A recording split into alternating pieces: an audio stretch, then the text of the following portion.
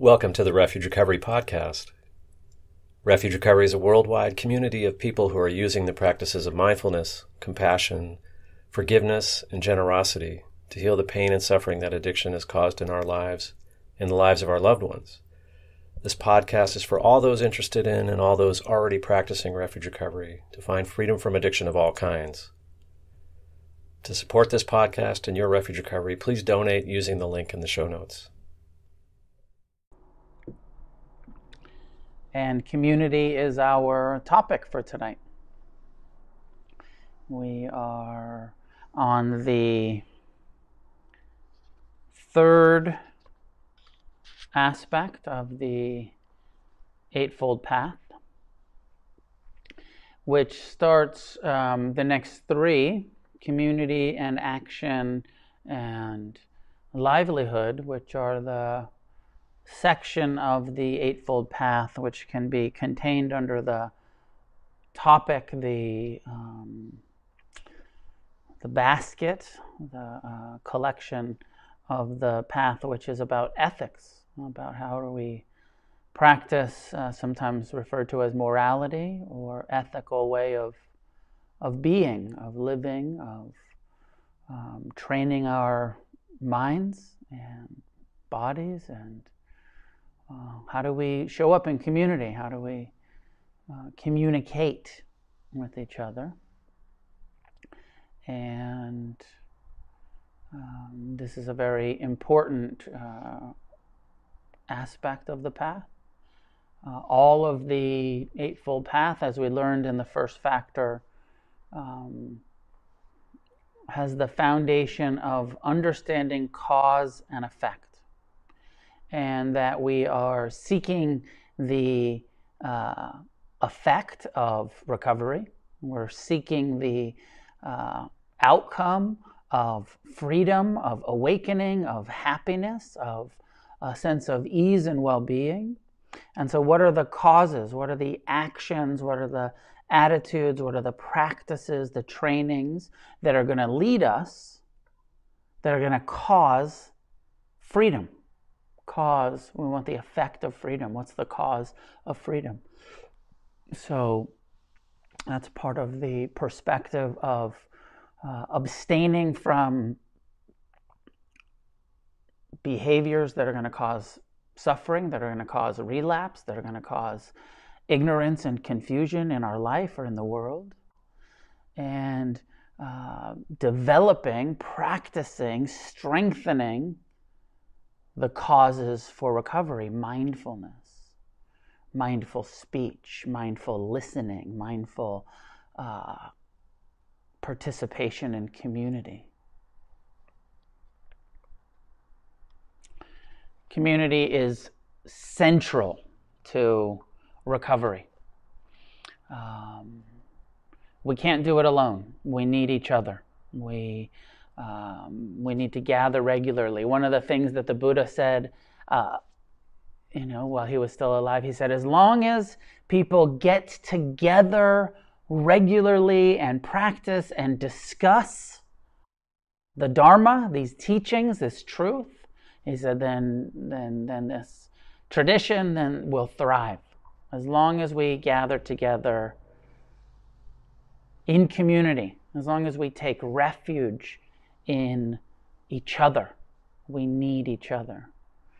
And, this last 2 or 3 months now of sheltering in place and quarantine and social distancing has been such a challenge, because those of us in recovery, we know we need each other.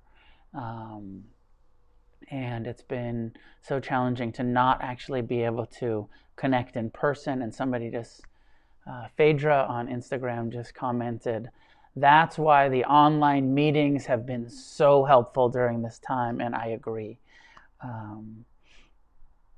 That in place of face-to-face human contact, this kind of medium of at least getting to communicate a little bit through social media. As I said, my intention is to start moving these groups over to Zoom, so then you can see each other, I can see you, we can actually speak to each other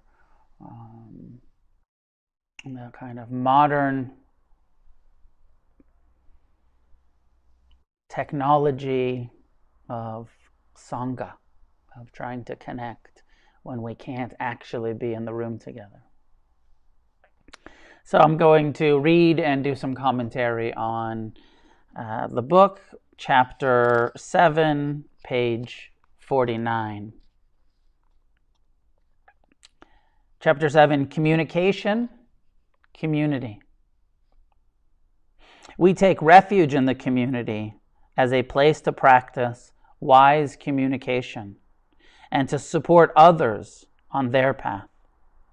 We practice being honest, wise, and careful with our communications, asking for help from the community, allowing others to guide us through the process. We practice openness, honesty, and humility about the difficulties and the successes we experience. Community. A central and integral aspect of the recovery process is being involved in community. It is our hope that Refuge Recovery will provide that community for you. But if it doesn't, perhaps because there is not a program yet in your area, we implore you to find communities that can offer refuge. Now, of course, this was written, I wrote this with the grand aspiration that Refuge Recovery would become available across the world, across the country. At the time that I wrote this, there were maybe 10 meetings in existence. And then within the first year, there was a couple hundred. And, 5 years in, there was close to 800 meetings. And this sort of people found this, and you started the meetings, and the community rose. But still, even when there were 800 meetings, and even though we lost so many in the incredibly unfortunate split and division that happened, even with hundreds of meetings, there are people in rural places that don't have access to in-person refuge meetings. And it's one of the reasons why it's so important to access these online communities. And from the beginning of Refuge Recovery, we have provided online meetings. And now with COVID and the lockdown, there's so many meetings, and all of us have seen what a wonderful support it is to have these sort of virtual connections. Many of our members have found great support in 12-step communities and or Buddhist communities while trying to build the support of a Refuge Recovery group. If a group doesn't exist in your area, we encourage you to start one. I want to say that again. We encourage you to start a meeting. All of this, the hundreds of refuge meetings that have been created, are from people like you, people like us who've said, I want to do this. It doesn't exist here. I'm going to start a meeting. I'm going to get it posted on the website, and I'm going to show up. And I'm going to pay the rent, and I'm going to show up and see who shows up. And very few meetings failed. Almost all of the meetings that were started, people showed up. People, even if it took a couple weeks or a couple months, people showed up. And then many of those groups grew to dozens and dozens of people. So as we're in this process of sort of rebuilding refuge and reestablishing communities where meetings were lost, please consider start a meeting, and people will show up, and this will be a great service. You'll be a great benefactor to the people in your community that will come after you. All of the information is on the website, refugerecovery.org, to start meetings. Having a community to practice with is important on several levels. As recovering addicts, we need like-minded people to guide us, to inspire us, to support us, and to challenge us when we get stuck. The Buddha felt that community was so important that he included it in the traditional ritual of taking refuge or committing to the path of freedom. Committing to that path, dedicating our life to recovering our Buddha nature, consists of committing to awakening, understanding the truth about reality, and participating in community. From the perspective of recovery, we need communities that include every type of recovering addict.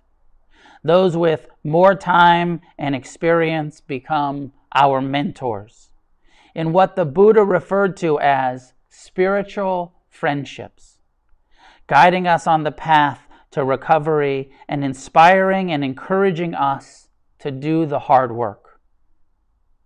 The more wisdom and compassion those spiritual friends have, the more compassion and kindness they show to us and others. In addition to helping us understand reality and respond with compassion, the wise beings who are our mentors urge us to continue on the path of recovery when it gets difficult, when we feel like giving up. This support for abstinence and recovery in a world that conspires to keep us asleep is an invaluable aspect of any sincere desire to recover. So this is the part where we introduce the importance of mentoring each other. And I know that the way that this is written, it sounds like, to be a mentor, you have to have wisdom and compassion and kindness, and that it's quite easy for people to say, like, well, I've been in recovery for a while, but I don't feel that wise, I don't feel that compassionate, and then it kind of slows people down. I just want to say here, and I might go on to read it, but I just want to encourage people to mentor each other. We do ask that you finish your inventory. Do your first and second truth inventory, establish a regular meditation practice, and then raise your hand and say, I'm here to help. I've been through the inventory and I've shared it with somebody, and I'm ready to help other people go through these inventories, establish the meditation practice, be of service. So again, I just really want to encourage everyone that's listening, that tonight live or listens later, watches it later, to do the work so that you can be a mentor. Being a mentor is so beneficial to our own recovery, that the opportunity to be of service, get out of our self-centeredness. It feels so good to help each other. So just deep encouragement, a little push towards, if you're not mentoring already, do the work, get ready, mentor people, be of service in that way.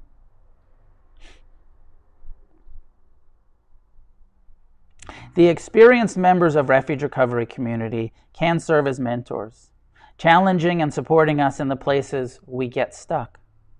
They can also act as a sounding boards for newly recovering addicts as they work towards new insights and healing.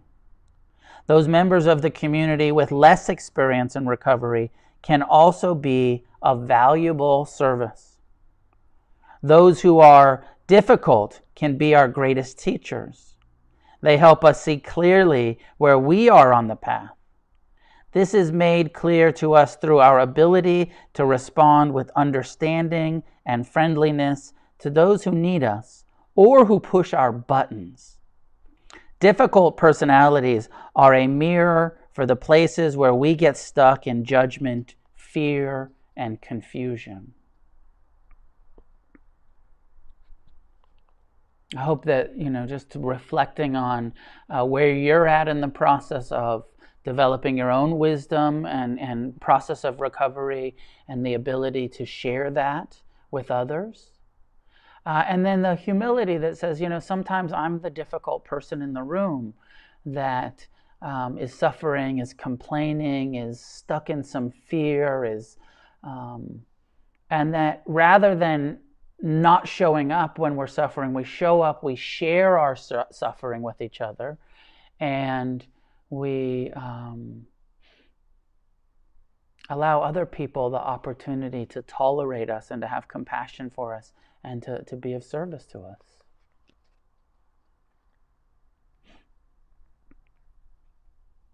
Since the freedom we seek is a relational freedom, a state of awareness, skillful actions, and communication that is connected to and in relationship with others, community allows us to put into practice wisdom and compassion towards all beings, even the people we might not necessarily gravitate toward naturally.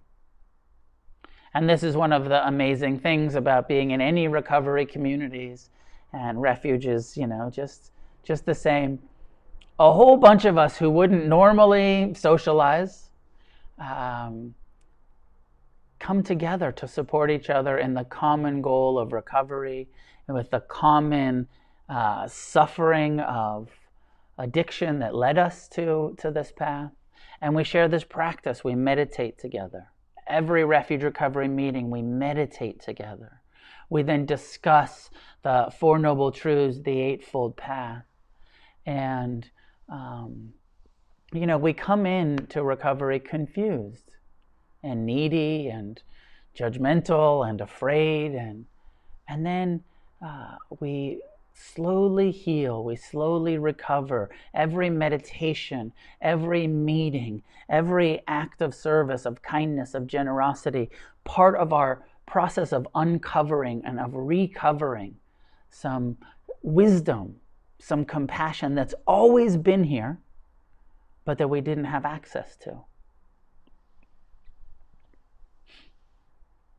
So moving on to the second section of this chapter, which is about speech, communication. Our guiding principle is the non-harmful use of communication. Having firmly established the correct view,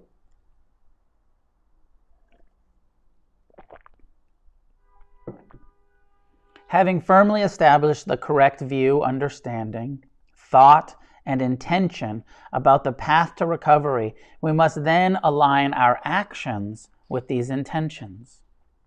This includes realizing the power of communication to cause harm or to bring about positive change and happiness.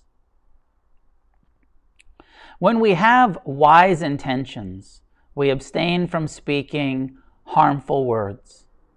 The Buddha classified speech that is harsh, malicious, vain, untrue, or gossipy as being a harmful misuse of communication. Being wise and careful about what we say, write, and otherwise communicate will help us in our process of recovery, and it will build a safe and welcoming community.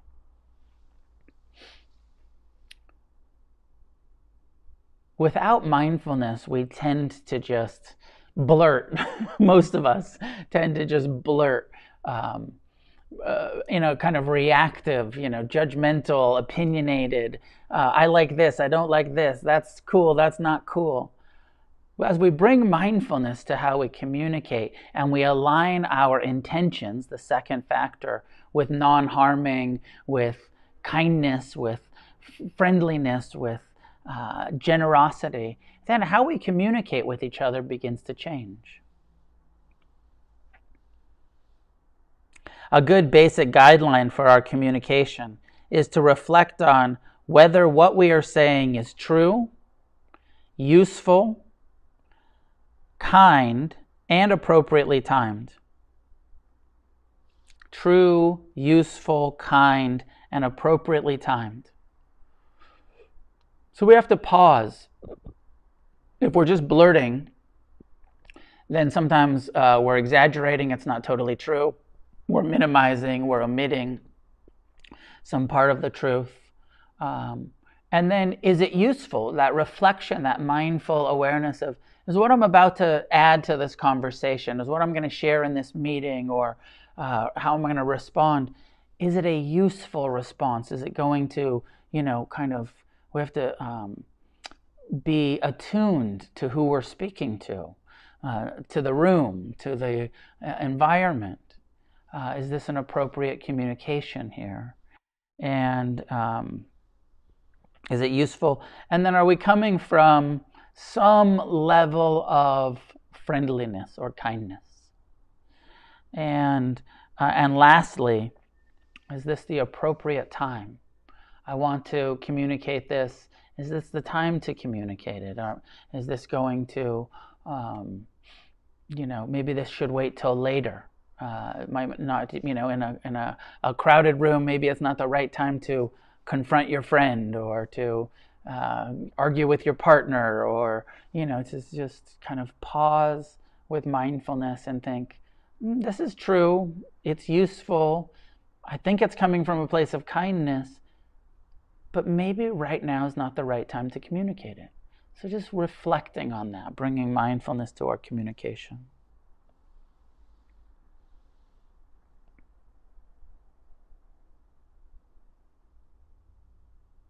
There may be times when we are honest in what we say, but our words are too brutal or harsh. There may be other times when we are deliberately being kind with the words we choose, but what we are saying is not totally true. Rigorous honesty is our core intention, but we also must pay attention to the timing of our delivery, or whether or not it is even useful to say. Sometimes it is best to wait for a private moment with someone to tell them a difficult truth. If we just blab the truth in front of others, it may be inappropriate or unkind.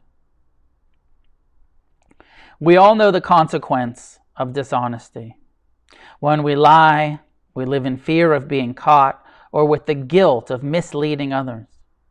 Many of us have spent our lives making up stories about who we are or where we came from.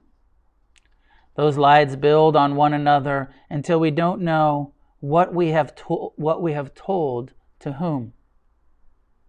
When we come to the path of recovery, it takes some time and much intentional practice to learn to be rigorously honest with ourselves and others. So I just want to pause here and acknowledge that what Refuge Recovery is asking, what the Buddha taught here, is a very high level of integrity. And that we're not going to be able to do this perfectly. We're not going to overnight become really wise and skillful and kind and appropriately timed with our speech. This is all a goal. Remember that these eightfold path is spokes. And so we are practicing this spoke. We are tightening, we are reinforcing with the humility to accept that we will fuck it up. And, and even swearing, and maybe it's addressed here, but, to some people, swearing is perceived as harsh. And to most of our community, I believe, swearing is endearing and makes us feel comfortable and at home. But it's all in the, perceiver, the person who we're communicating with.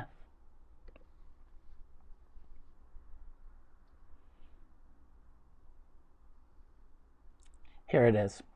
Harsh speech has been the habit of many of our members for most of their lives. We've always loved the power and shock value of swearing.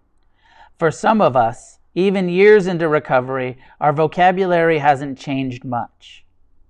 But our intentions have changed a lot.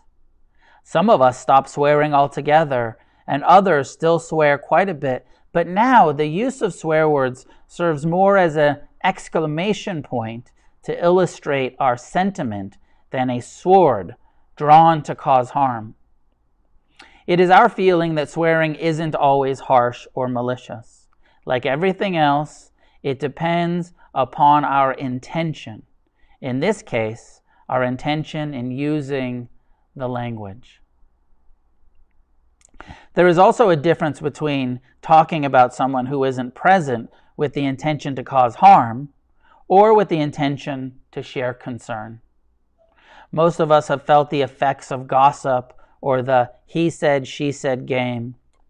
When we look at our intentions behind gossiping, we often realize that we seek power through sharing information. This is not a useful form of communication. Now, though many of us still get caught up in gossiping, we can bring mindfulness to what it feels like and to what our motivations are. This can help us become more aware of the negative consequences it may have. As far as being on the receiving end of gossip, it can be wise to take on the attitude that anything people say when we are not present is none of our business. That piece of advice can save us from a lot of suffering. Try that for a moment.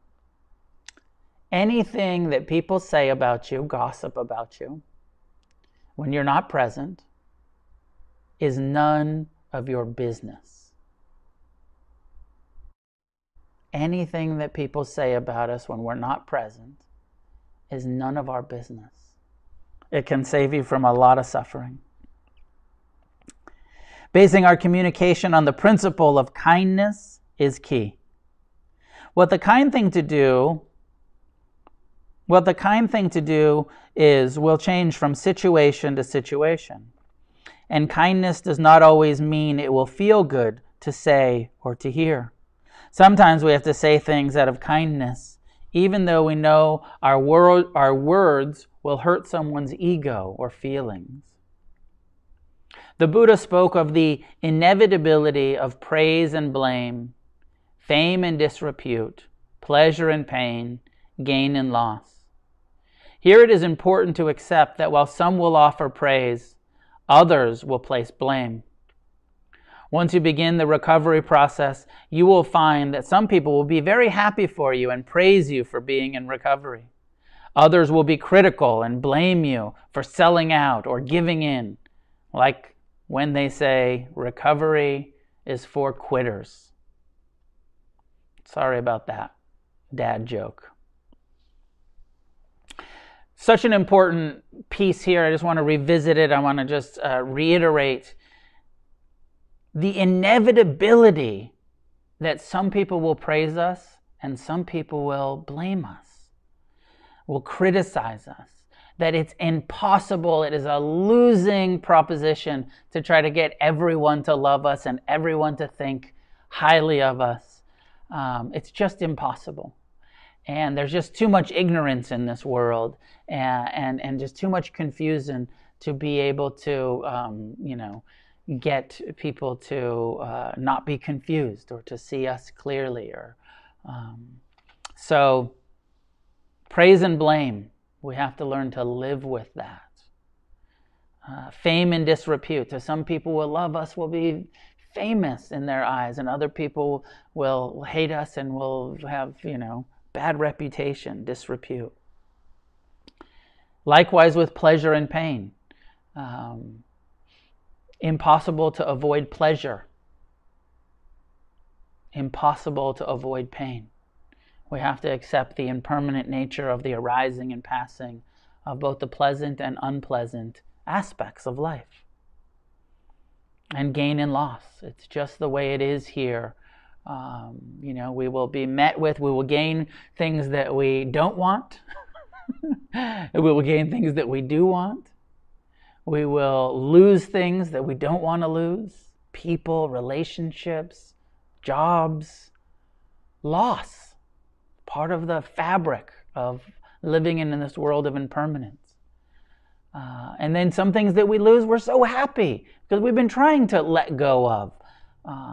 Gain and loss. Practicing speech that is true, useful, kind, and appropriately timed is our intention as recovering addicts. Intention. We're not going to do it perfectly, but we're going to try. It's our intention. In our meetings and meditation groups, We have the opportunity to practice communicating with one another. When we gather, we share our struggles and successes with others, discussing the difficulties we encounter, as well as how our recovery is progressing. Humility is very important when we speak about our recovery, to stay open and honest while also staying right-sized.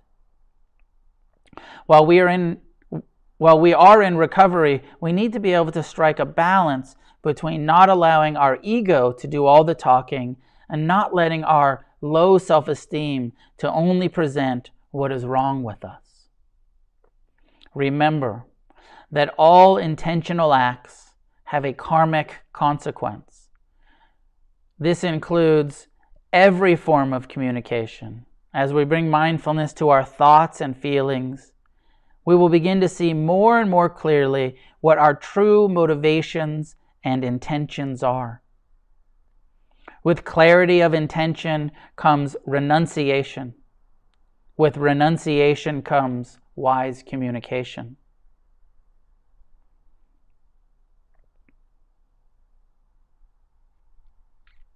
This whole process takes applied effort, and it will lead to freedom from addiction and all other forms of suffering.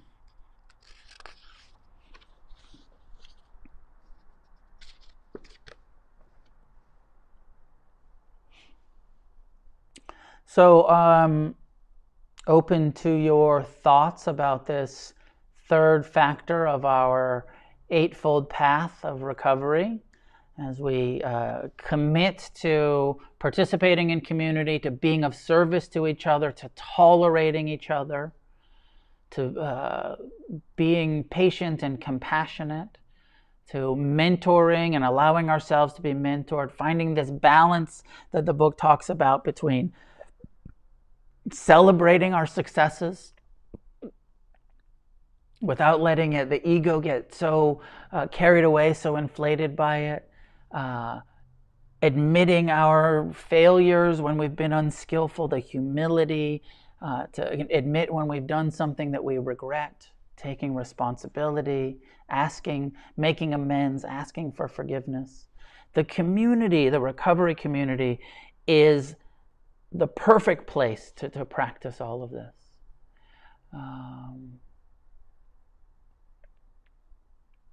It's not in the book, but I had a teacher, I've shared this quite a bit, had a teacher, a Buddhist teacher early on, who said, Buddhist Sangha communities are like a rock tumbler.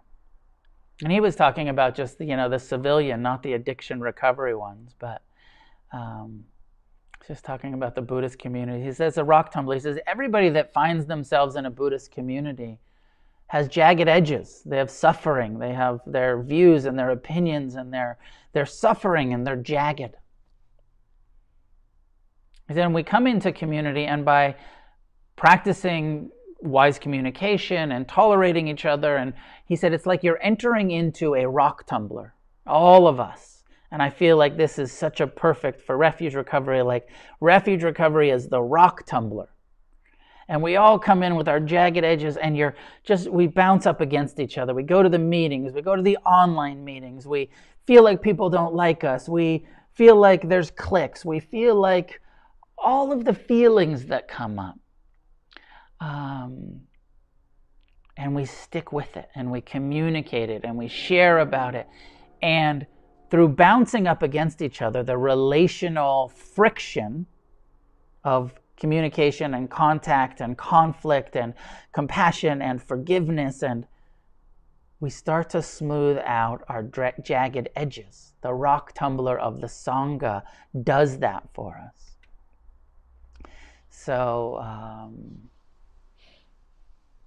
and again, encouragement, mentor each other. Finish your inventories and mentor each other. Stop procrastinating. You're at home most of the time anyways right now. Finish your inventory. There's no reason to procrastinate on that. I know it's a lot, but it's a lot of healing. It's a lot of vitamins. It's a lot of purification of your own karma. Like, do this work. It will set you free. It's worth doing. I see a question here from Facebook that says, from Dana, that says, how do we set and commit to our intentions? Over and over.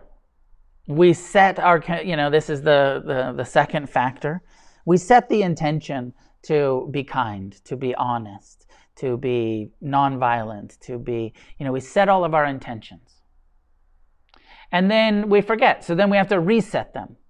And then this whole thing is an uphill battle. It's an against the stream experience, because the human condition, and especially the addict, driven by greed, driven by hatred, driven by self-centered delusion, and then to all of us inside and say, like, hey, I'm going to not be stuck in craving all the time. I want to be generous. I want to be loving. I want to be of service.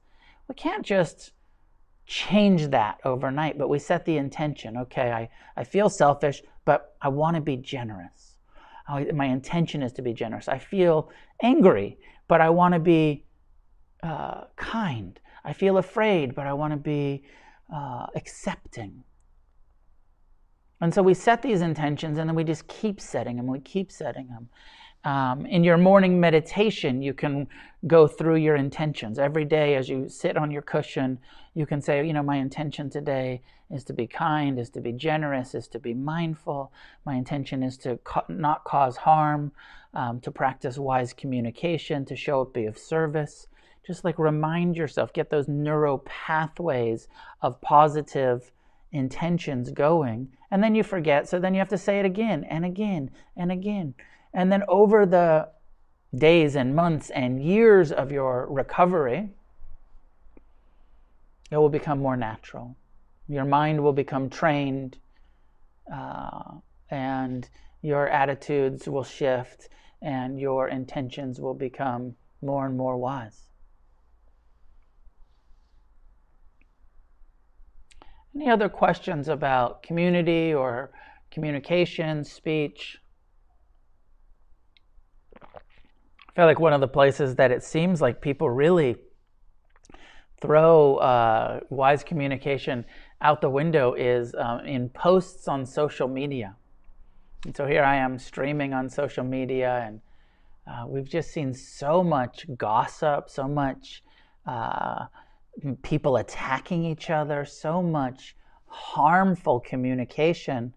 And there's some way that people go to sleep when they're behind their keyboard, or that, and say things that I'm pretty sure people wouldn't say face to face.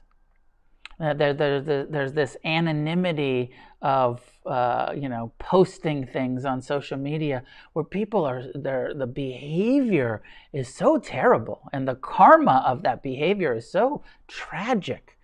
Karma applies to everything, including every single post and every single reaction and every single response, and every time we're attacking someone with different beliefs, or we're spreading some gossip that we heard, or we're being harsh, we're being malicious.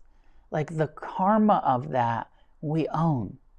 And in recovery, we're trying to clean up our karma, not make more messes for ourselves. So just a deep encouragement to remember, you keyboard warriors out there, to come from a place of pure intention and kindness, and to not spread gossip and hearsay, and to not cause harm. It's not worth the karma of it. I see a question here on Instagram from Thomas. It says, my main struggle now is more toward negative self-communication as opposed to communication with others. Curious your take on your own self-dialogue and delusional self-communication. Thanks, Thomas. Yes, that makes a lot of sense. There's a way in which we can practice some renunciation and no longer blurt out, and no longer, be so unskillful with our external communication. But then we still have our mind's tendency to be comparing and judging and confused in one way or another. And And we have to live with that mind. Part of what happens in mindfulness, and part of the Buddha's encouragement around mindfulness, is when you notice those, what he calls unwholesome mind states, that judgment, that negativity, that self-centered, bad advice that your mind is giving you.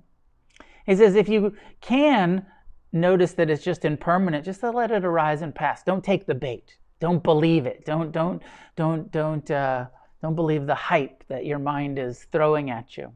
He said if you can't just let it arise and pass, he said try replacing it. So when you notice the negative mind states, bring in forgiveness, bring in loving kindness, bring in compassion. Intentionally try to replace the negative mind states with positive mind states. Sometimes you'll have success with that. Those are a couple of the suggestions. My own experience, is that my internal environment has shifted so much, and the negative internal dialogue has decreased just 100-fold. And there's still some negative internal dialogue. Most of the time through mindfulness, I can watch it arise and pass. And sometimes I talk about how, my mind will be giving me really terrible advice and wanting me to be resentful or wanting me to, seek revenge upon the people that have caused me harm, or any of that kind of stuff. And that most of the time I find that through mindfulness, through the practice of compassion and forgiveness, I'm able to meet even those confused thoughts with some wisdom and some compassion, and not take it so personally and just see it as a thought, and one that's not worthy to act on. So both things happen. I was asked this today by someone else. As we practice, our internal mind states drastically change.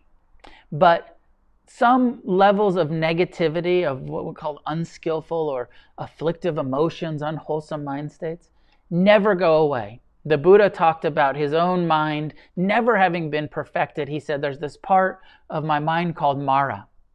And Mara, even after liberation, continued. Now, after awakening, the Buddha said, now I just relate to that part of the mind that is critical, that is judging, that is craving, that is, unwise. He said, I just refer to it as Mara. And when those mind states come, I say, I see you, Mara. So try that. When those mind states come, delusional self-dialogue, just say, oh, Mara is here again. These thoughts, these confused parts of my mind, they're never going to go away. My only hope is to have compassion for my own poor, confused mind, to meet it with loving kindness, to not take it so personal, and to say, I see you. Couple questions here. Kevin is saying, when I was new, I needed at least one meeting a day. We only have 4 meetings a week here. How are newcomers supposed to make it in this program? And how can we help the newcomers make it without telling them to go to NA or AA, to 12-step programs? That part of the book does, encourage that of if you don't have a strong enough community and you feel that you really do need a meeting every single day. Now there's online meetings, and now that COVID has happened and others, there's going to continue to be online meetings every single day. So if there's only 4 meetings in your area, the other 3 days a week you could go to online meetings. So I think that that's the current solution. And then a lot of people do find that they like to go to 12-step meetings and go back and forth between Refuge and 12-step. So I don't think that we need to encourage people who don't want to do that, but it's an option for many people. I was been told by people that they really hated 12-step because they felt like 12-step was that they were doing it wrong because they didn't come to believe in God or something, and that they were being sort of judged. But that once they found Refuge and had this Buddhist model, this non-theistic, mindfulness-based wisdom path for recovery, then they said they felt very much more comfortable going to 12-step meetings. So, I don't know what you think about that, Kevin. I hope that helps. But right now, I would just say in-person meetings as much as we can. And in the meantime, it's all online. And then even when it's not online, there's still going to be online meetings every day. So if there's not a local meeting in your area, hit the online meeting that day. Connect with people from all over the country who are connecting with those online meetings. Next question. Philip is saying, I've been struggling to communicate at all and or honest with friends from pre-recovery who are often intoxicated. Any advice on communicating at all or honestly with our friends who are still from pre-recovery who are often intoxicated? My first thought is it's okay to have boundaries and to not communicate with people when they're intoxicated. Absolutely skillful to put a kind of a boundary and to let people know I'm not able to communicate with you until you're sober. When you're sober, I'm happy to, if that's true.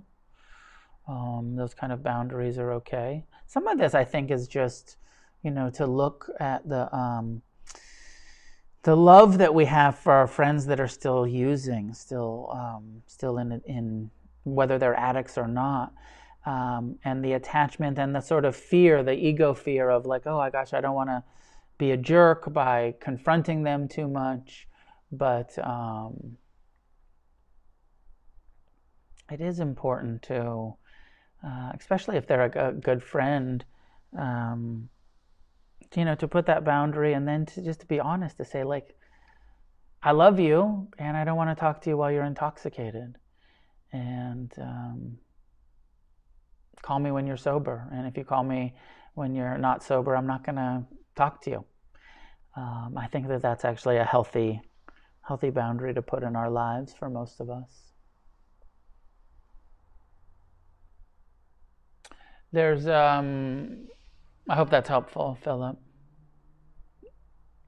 There's a question on Instagram about how would one try to find a mentor during the COVID times, new to recovery? And another person saying second that question. I know for a fact that a lot of people are finding mentors through the online meetings. You go to the meetings, there's a process at the end of most of the meetings where people can raise their hand. And so you get a virtual, you get the phone numbers and you, the emails, and you have some, FaceTime, Skype, Zoom mentorship. So you can absolutely find a mentor online. Come to a lot of the online meetings. And again, I said it earlier, but I just want to encourage people, finish your inventory so that you can mentor, and that there's not going to be this issue in Refuge anymore. I would like to see every meeting people raising their hand, lots of people raising their hand. This is part of our recovery. We are of service to each other. Yes, we need to finish these inventories, but be of service to each other. So please. I see a question about looking for a therapist. I don't feel like I can address that here. But I wish you well with that.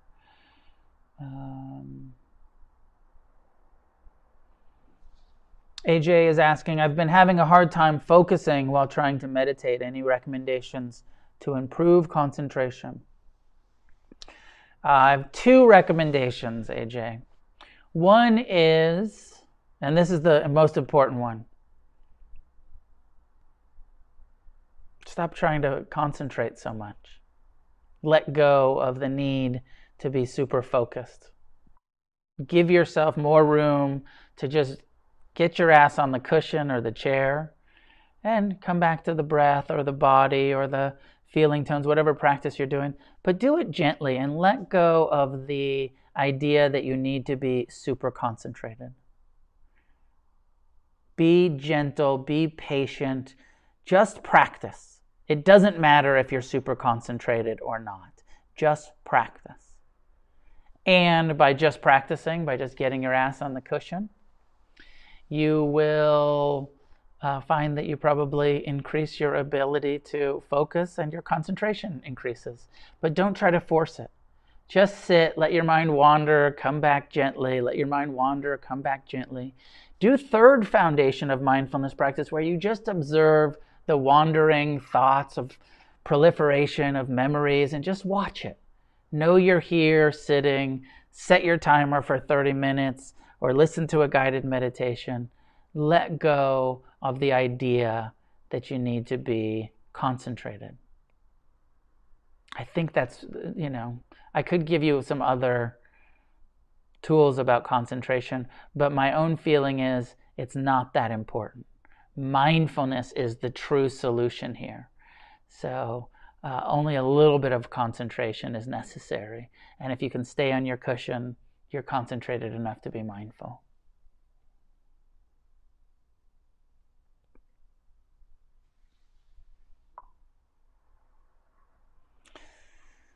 So, some questions about mentor.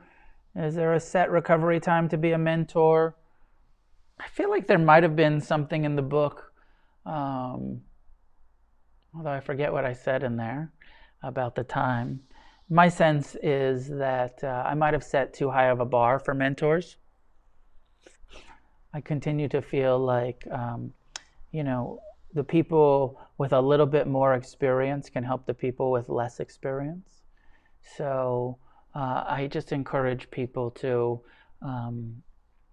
there's that, maybe it's 12-step, the person with 2 days can help the person with 1 day. So I don't think that there's a set recovery time. Just help each other.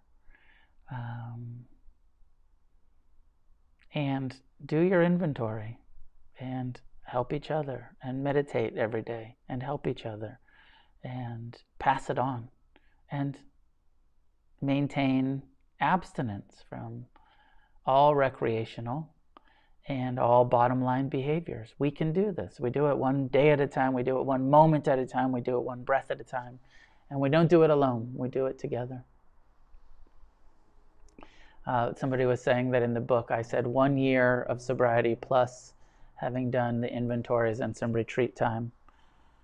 When I revise the book, I will lower the bar. I don't think you have to be sober for a whole year or recovering for a whole year to mentor each other. I think that, if you've been at it for a while, a few weeks, a few months, and somebody new is coming in, you can help them. I really just feel like we need to help each other. So I'm going to leave it there for tonight. Thank you for being part of the community. I'm really happy to be part of the community with you. I'm not only a founder, I am a member, and I love Refuge Recovery. Thank you all for joining me this evening. And see you next week, where we'll get into the 5 precepts and the level of renunciation necessary for our recovery, and the ongoing conversation about the importance of being ethical and wise. And come to the online meetings. The online meetings are great. Look forward to seeing some of you at some of those meetings. And I hope you tune in next week to join me for the next section.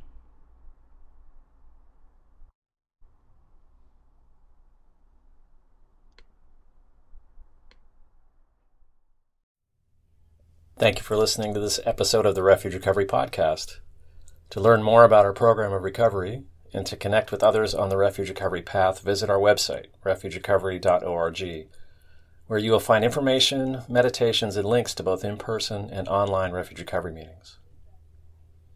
This podcast is brought to you by Refuge Recovery World Services, a nonprofit created to support our network of refuge recovery groups around the world. Thank you for listening.